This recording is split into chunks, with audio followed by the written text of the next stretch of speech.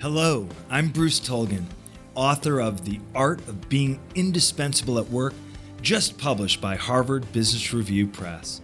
And this is The Indispensables, a podcast featuring conversations with real go-to people who stand the test of time in the real world of work. What makes them tick? In this episode, I talked with Mary Trout, Chief Commercial Officer at Candela, the medical laser company. We talked about building and supporting teams with execution focus and getting things done. I'm Bruce Tolgan. Welcome to The Indispensables. I am thrilled to have on as a guest a person who is truly a friend and a longtime client. Mary Trout is Chief Commercial Officer at Candela and brings over 20 years of experience in commercial and leadership roles with the medical device, diagnostic, and pharmaceutical industries. Prior to joining Candela, Mary was Senior VP at AMAG Pharmaceuticals. Before AMAG, she was Vice President for Field Operations at Cord Blood Registry, where she was responsible for healthcare professional strategy, field sales, and customer operations as part of the CBR acquisition to AMAG. Mary Trout, welcome to The Indispensables. Thank you so much. I'm really looking forward to chatting with you, Bruce. Well, you and I have worked together here and there. I'm always the consultant. You're always the one doing all the work. But everywhere I have ever gone and encountered you, when I talk with the people who work with you, your reputation is so strong. People love working with you. People know they can count on you. Everyone points to you as exactly what I am trying to capture in my work as one of these indispensable go-to people. Mary, what's the secret of your success? Well, I would say the secret of my success is really the success of those around me, above me, below me, across from me, is making sure that I'm in a position and putting them in a position to win, because I certainly don't succeed and be able to get anywhere unless I am facilitating and really enabling and breaking barriers for other teams to win. And I've seen that firsthand. I know it to be true. When you think about building influence with others, what does that mean to you? How do you make other people want to work with you, want to do things for you, want you to be more powerful because your power contributes to their goals?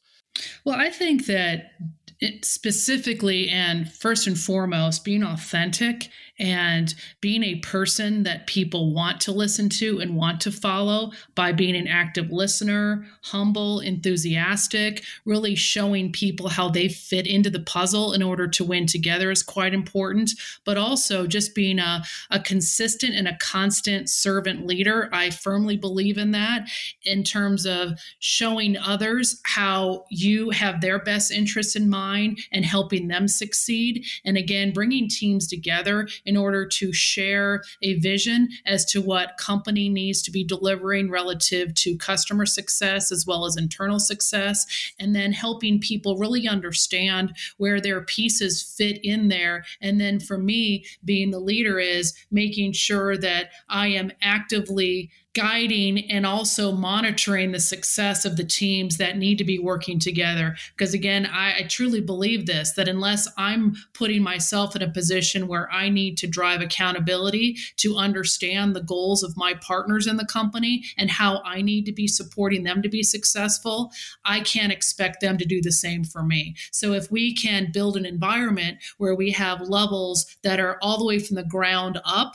doing that sort of coordination, shared vision, shared goals, and how we get there together, the companies win. I know that sounds like a little bit of a utopia, but it is true, is really going at it with what can I do to make you successful, partner, and therefore we'll be successful together. Well, it does have this feel of utopia. And sometimes when I describe somebody like you, and people say, well, is she real? And that's why I wanted to introduce you to the world, because here you are, you're a real person. But you get a lot out of this too, right? I mean, when you serve others, what do you get out of that?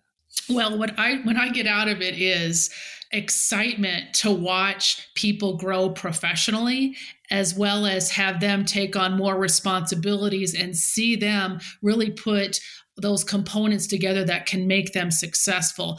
I just get giddy and beaming like a proud mother when I see staff around the company getting compliments by other staff of, oh, great presentation, great strategy. I'm really excited to be working with this person. Again, watching the dynamics and just that energy level build when people are winning together just gets me out of bed. I mean, I really do love to watch my teams present and watch other teams present and have my team point and say, I want to be like that person because they push me to get better. Yeah, I want to be like that person. I think that's a great trope.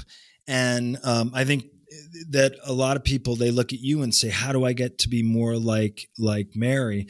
How do you, when you tune into a new team and you start to take the measure of the team and the players, what's your approach to that? If you want to build this culture of excellence and mutual support and people lifting each other up and growing, what's your approach to that? When I first go into an organization, regardless of it being a department within a company or joining a new company, first to take a look at some basic things that are trends across all the organizations I've joined. One of the trends is communication, another one training, and then a key one to answer your question is talent. So do you have the right talent?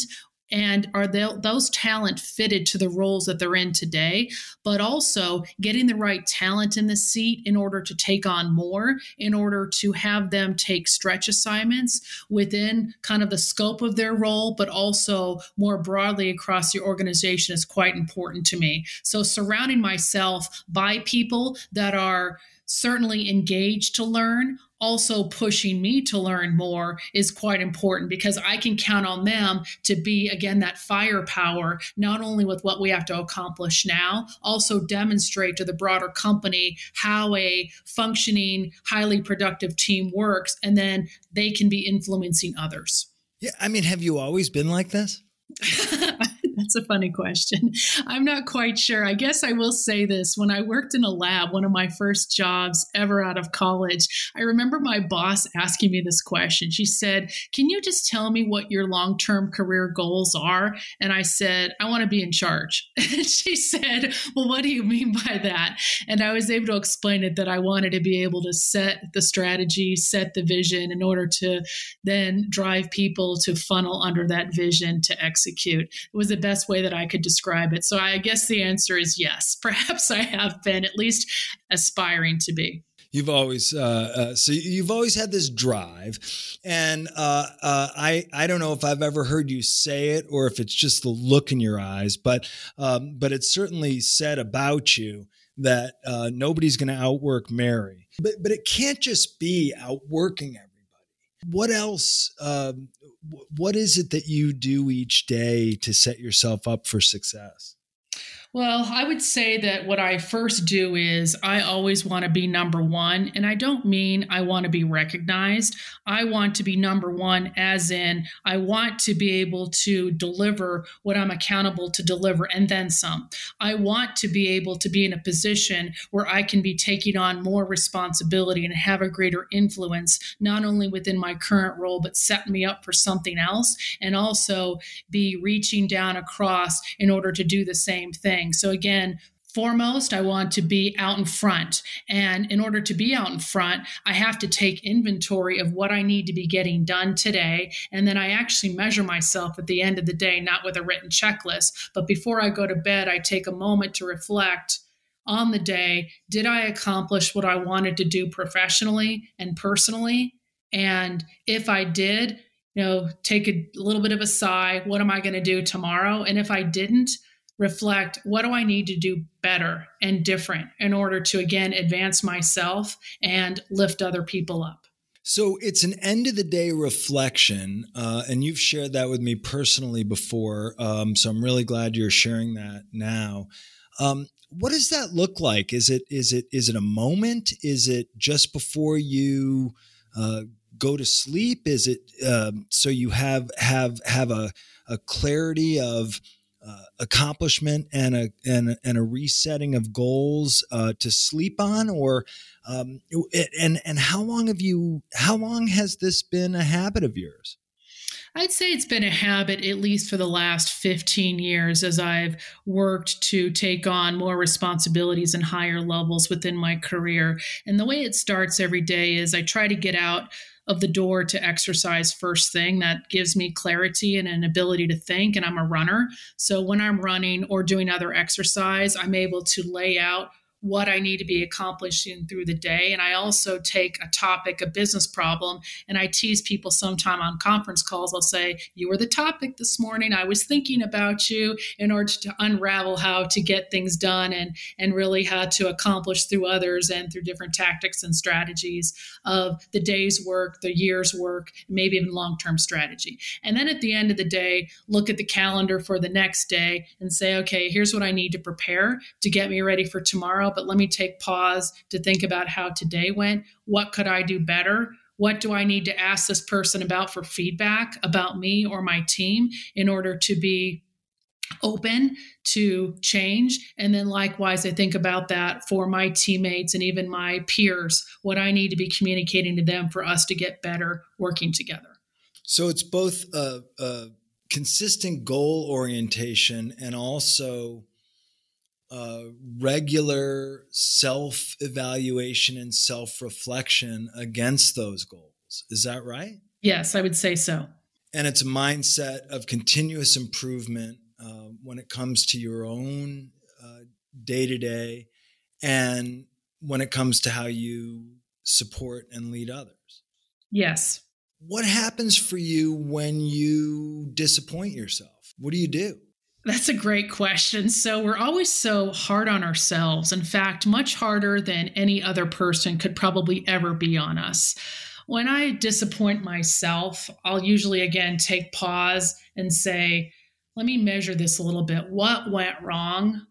What could I have done differently? And then you have to be able to move forward, bury it in the backyard if things didn't go well, learn from said failure or perceived failure, and then move forward and commit to, I need to do better. And here's where I need to do better. Here's how, and then be open to ask for advice. I mean, that's something that for me personally has been quite important in my entire career, is just active coaching, is not only receiving it and not being threatened and or feeling like it's an attack, but actively engaging in coaching that's given to me and likewise providing that to others. I think it's a real talent to be able to take coaching or criticism or input about how to improve, to really take it as a positive, to take it as a gift, to take it as a service that someone else is taking the time to help you get better. I agree with you. And not all managers are like that. I mean, so many of us in our careers have had managers who might have spoken to us a few times, even throughout a year. And then you think, how important am I to this person that they're not even engaged in trying to learn what I'm doing well and what I'm not? Yeah, I think that's so true. You said earlier you want to practice being a certain way. Who would you point to as role models for yourself over the course of your career? I had an early role model in my career when I was in the technical and clinical world. Her name was Suzanne Ledeen. I work with her at Chiron Corporation, and she has passed since this time, managing me and leading teams and building a family. But she really taught me the value of balancing work and career and not beating myself up over what wasn't going well, but learning more about what I could personally and professionally, and also reaching out to others to help impact in order to improve. I felt like I was failing when I worked for her initially.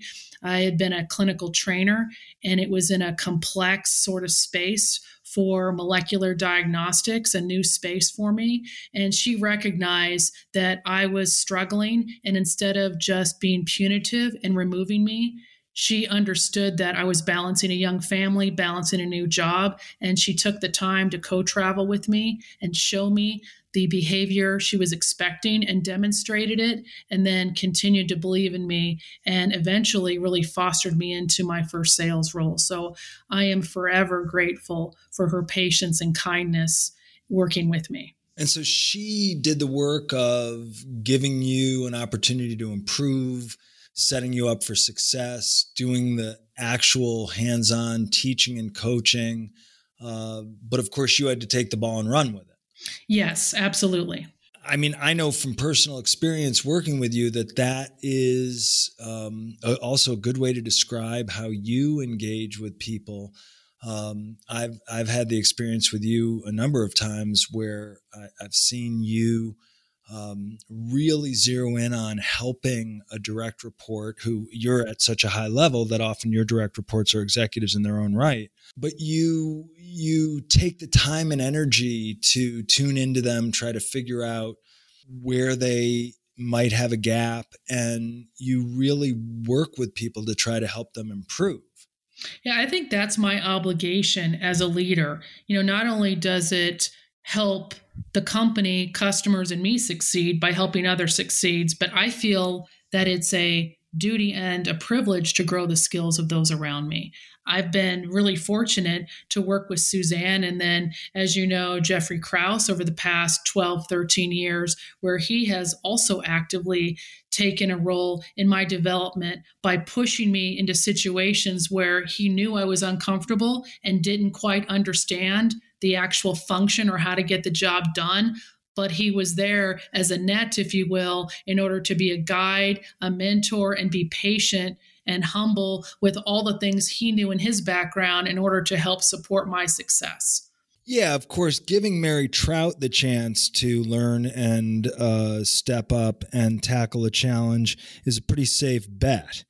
What happens when you do that and you invest time and energy in someone, you give them a chance, you keep going back and keep giving them another chance, and some leaders, they do that X number of times and they have the experience that, they're barking at a wall and they get frustrated because they try to help somebody succeed and the person doesn't take the ball and run with it. What's your perspective on those experiences?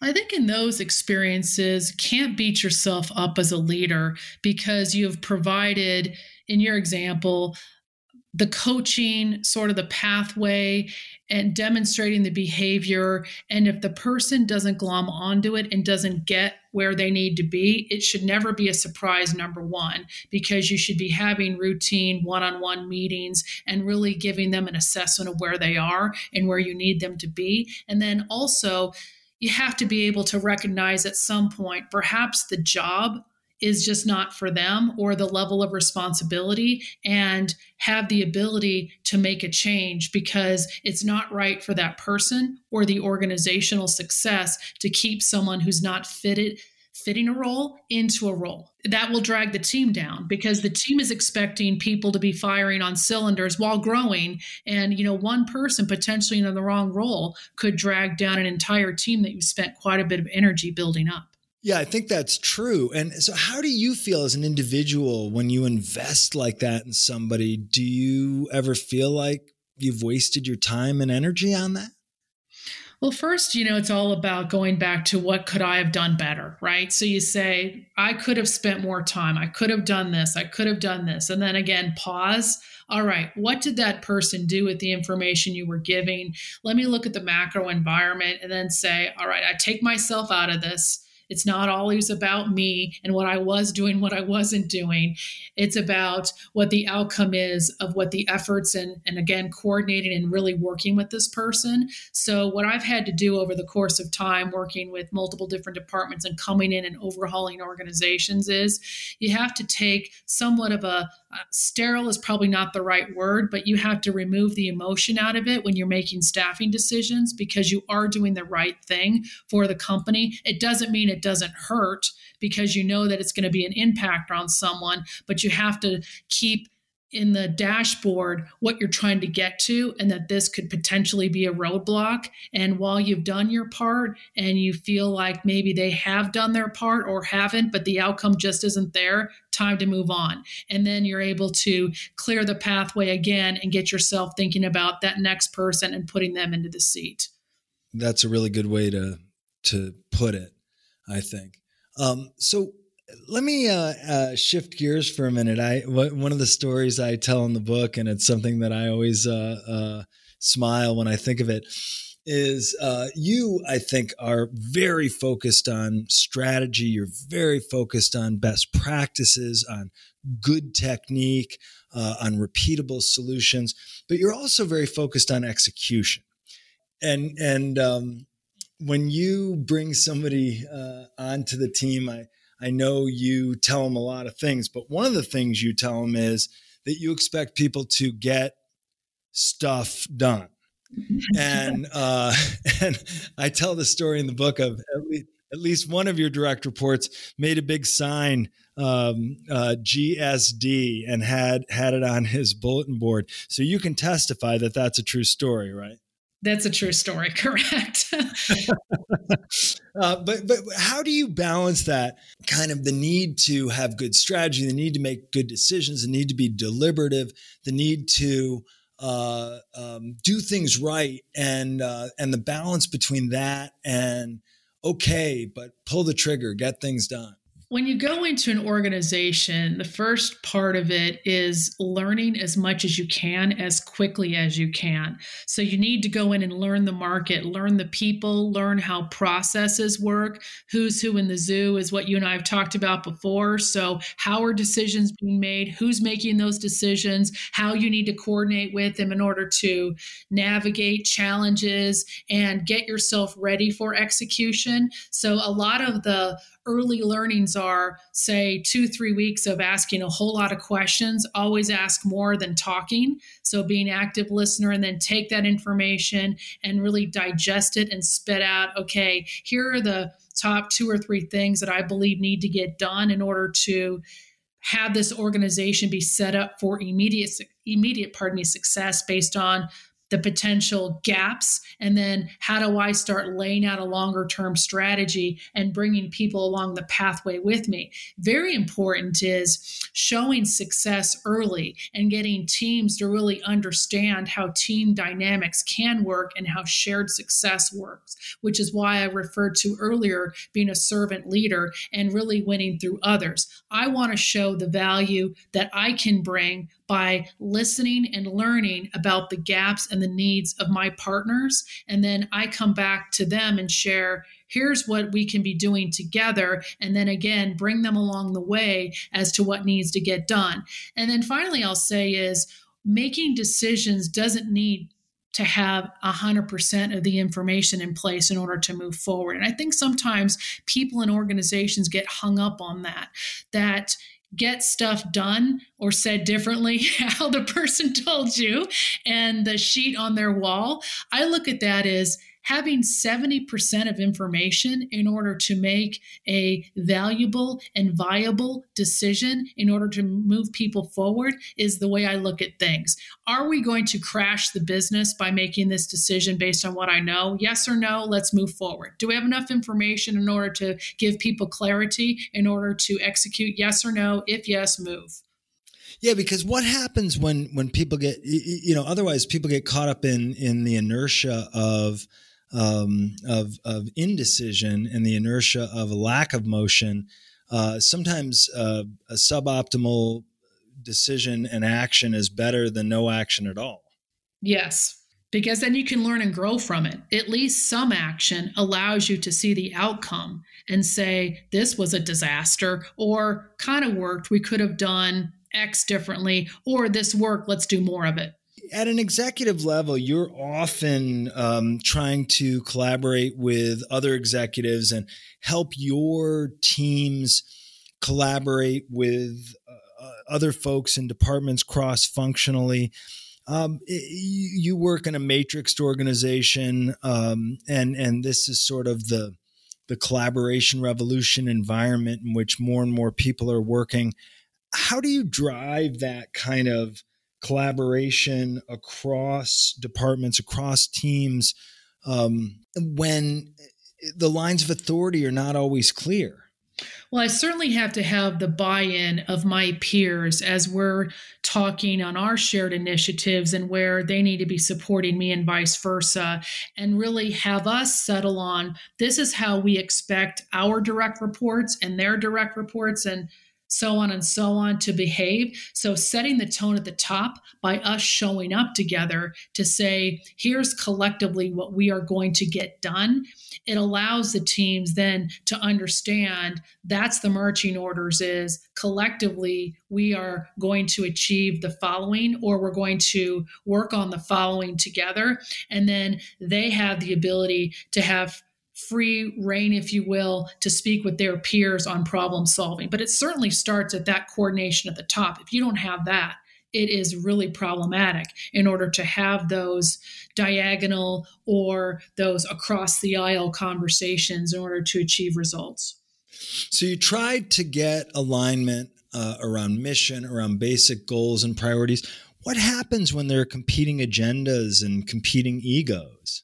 Leaving the egos at the door sometimes is really the hardest part, is to just get through emotions and get through why things may not be working. So that peer-to-peer conversation at all levels is truly important. So you can understand people's why and really get to, look, we have a job to do together, and I'm not here to make your life difficult, nor you're here to make my life difficult. We have to get through this together. So to walk out of things, not as a family, because we're not a work family, but really as comrades and peers. And while I will sometimes want to harm my brothers and sisters when I was little, maybe wanted to squeeze their arm when mom and dad wasn't looking, it doesn't mean that I don't love them, and I will not do my part to make sure that we're winning together. And I feel that way about my peers as well. So getting to that emotional, let's just get it done together is critical for teams to not trip constantly and to move forward through obstacles. So what do you do when look, you're a powerful, confident person operating at a very high level of a complex and lucrative, important business.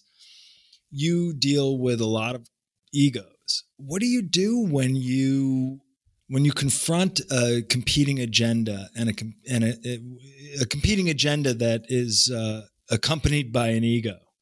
Well, we have to understand the background behind the competing agenda. And again, allowing someone to share what they are expecting to be done and why it's important, and then allow me the opportunity to do the same, and then facilitate, or really, I'll say, move them down the pathway as a leader to say, okay, we've got 5 things that we're both saying we need to get done. We only have resources to do 3. Let's talk about the end game here. What is best for the organization, our customers, our success? And we need to talk about how we come together, again, as leaders and get to those 2 or 3 things, because our teams are counting on us. If we don't do this, they are going to swirl, and they cannot swirl. We need them to be hyper-focused on execution. So again, that really candid and sometimes emotional conversations about what needs to get done, what resources we're balancing, and then collectively come up with, here are the 2 or 3 things that we've decided that are absolutely critical for our success, and then being able to articulate those throughout the organization. That's how I've attempted to tackle your question at all the levels that I've held within the last several years. It's got to be sometimes that push comes to shove. And do you have personal tactics that you use when you are trying to navigate a particularly difficult colleague? Listening and asking questions, critical. I feel like from my sales background, something that I learned early on that I apply day in and day out is the person asking the questions is in control of the conversation, not as in control as an ominous dictator. It's more about helping guide the outcome when you're asking the questions. It allows people to fully explain their piece and portion, and also allows you to then be thinking about a question or two ahead, how you can be moving them down the path of influence and where we need to go. So I would say a lot of active listening questions. My team teases me when I'll say, tell me more. How so? Things like that. But I really mean that in order to fully understand what's happening. So then we can resolve issues together. And then, frankly, a lot of times, and many times actually, you just need to set the tone for the team and say, I know you want to do these 5 things. At the end of the day, we've got resources to do 2. So here are the 2 we're going to get done, and here's why, and I need you to go get them done. We can continue to talk about the other 3 or 4, but right now, here's what the company needs. And our staff responds well to that. They want direction. They don't want to be swirling. Yeah, I mean, that's where you have authority, but it sounds like when the lines of authority are not clear, when you don't have rank in a relationship, I like the strategy you're describing, which is asking good questions. How often do you think if you ask the right questions, do people sort of convince themselves that they somehow find their way in the right direction if you lead them with the right questions? Quite often, I believe it allows people to really think about their position and think about why they are considering what they're considering and be open to differing ideas and how to address a situation or an obstacle by, again, taking a different tactic when they're able to actually speak about the why behind what they stand for. If you don't have authority, you have to use influence. That's become like a conventional wisdom. What does that mean to you?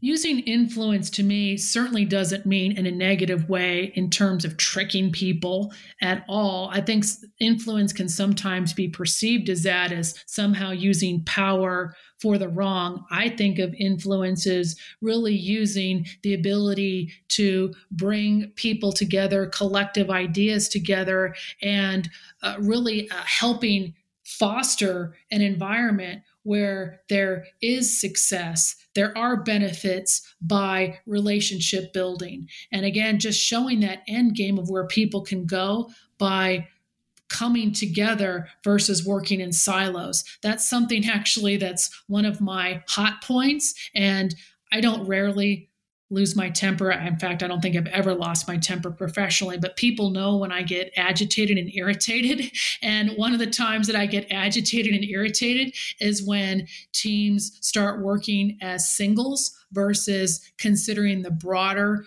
need of the organization. And again, I highly encourage my teams to be thinking beyond yourself.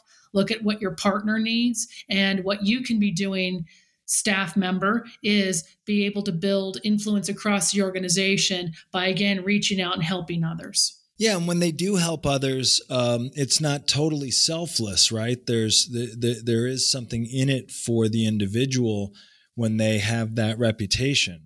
Absolutely. I mean, it allows that person to be able to gain their own personal PR that this is someone that I can count on, that they're not just leaving me hanging. Therefore, I, as the other person, want to do my part to make sure they're successful. I mean, it seems really simplistic and quite obvious, but you just don't see that in every organization. There's a lot of companies and departments that just have their goals of what they need to get done. They're focused on that. Everything else is kind of in their blinders. And unfortunately, they don't succeed as fast as departments that really embrace the ability to think about things cross-functionally and how an organization can win with a lot of positive dynamics by working together. When you have a reputation as somebody who gets things done, as somebody who does have a good strategic outlook, as somebody who can bring people together, when you have that reputation, it serves you. I think so. because people know that they can count on you and that you are a real person and that you're going to take their concerns very seriously. Because, well, as mentioned earlier in our discussion, people are people. We are not robots. I truly want to be a part of a winning team and watch other people succeed. And I want to be a positive impact on their careers. And I want to be a positive impact on my daughters and my friends and my spouse and those around me. And you really can't do that if you're only thinking about yourself. You have to do it through others.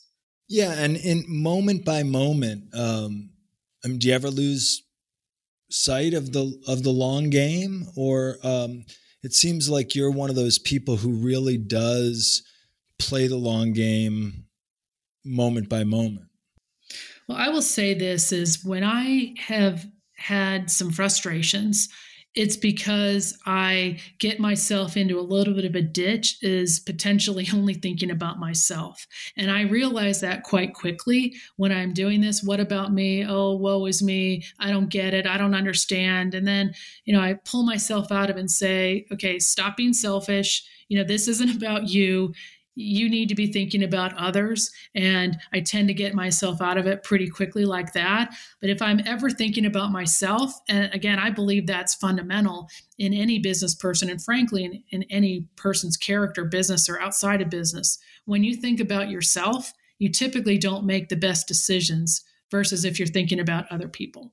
Yeah. There's something kind of almost mystical, magical, but it's so tactical also that if you function as if you're disconnected from others, things don't go as well for you. But if the more it's like if you do something for someone else, you feel better.